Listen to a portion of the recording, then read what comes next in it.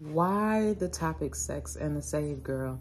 Well, I decided to go with that topic because sex is so taboo in the church and what the things that are offered pertaining to knowledge about sex and how to move forward. But it's just not about the act of sex.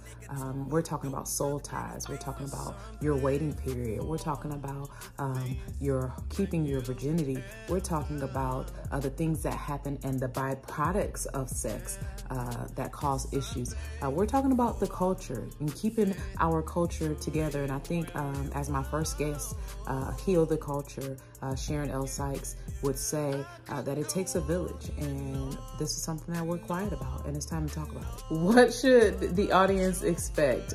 This is an open place of discussion, a place of freedom. We're gonna chop it up about our experiences, the things we experienced growing up in ministry. I'm gonna bring on some people who didn't grow up in the church and some of the experiences that they had. We're gonna talk about a little bit about fashion, because I know I like me a good shoe, and I like a nice outfit, something well put together. So we're gonna throw some fashion tidbits in there.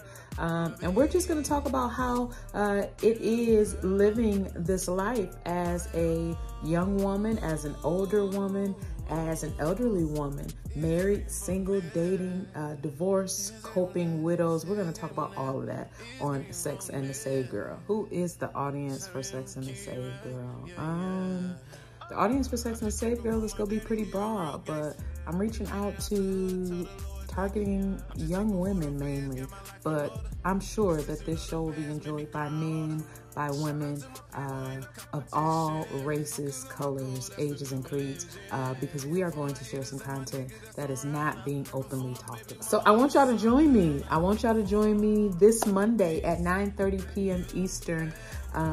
We will be streaming on Facebook Live. We will be streaming on YouTube, and then it will go up on Apple Podcasts and Spotify. So I'm excited. My first guest is none other than Sharon L. Sykes from Heal the Culture, and she is a woman of wisdom, a wealth of wisdom that I am so happy that she's been able to impart into my life. And I want to share her with not only my close friends, but I want to share her with the world so they can hear her voice. Join me 9:30 p.m.